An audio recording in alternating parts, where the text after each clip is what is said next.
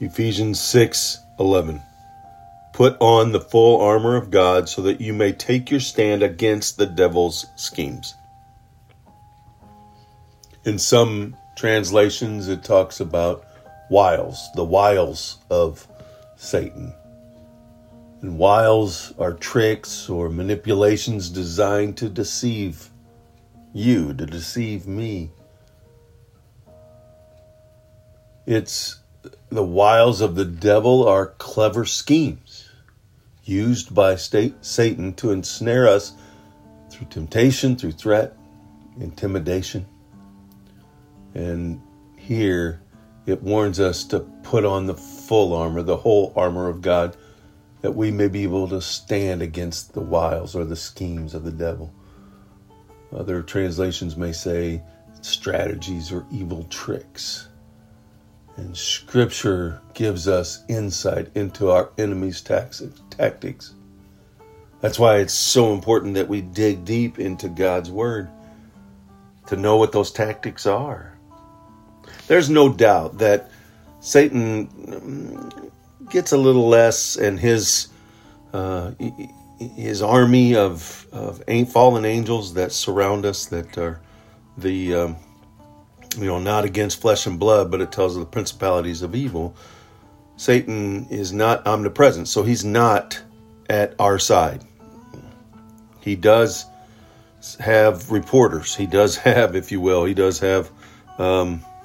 newscasters who give him reports on what we're doing and how we're acting and how we're behaving. And he's active, no doubt. And they're active in reporting back and forth. And when we're not active, when we're not pursuing God, there's no doubt that there's no reason to tempt us. There's no reason to elevate us, because we're not doing what God has asked us to do while He's left us here on this earth.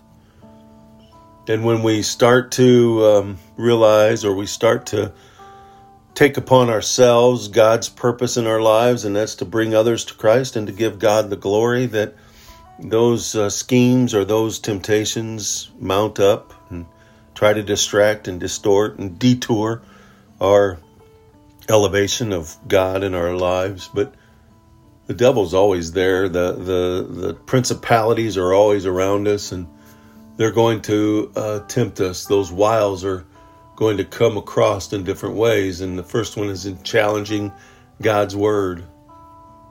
Did he really say? In Genesis chapter 3, Satan, the serpent, comes to Eve and says, did he really say? And with those words, the devil invited the woman to reconsider what she understood God to have said. And by adding her human interpretation, she convinced herself that God's word was too restrictive and that she should be able to do. And Adam didn't stop her.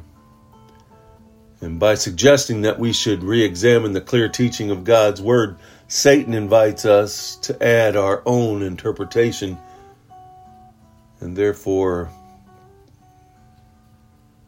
destroy, nullify, to downgrade God's stated will.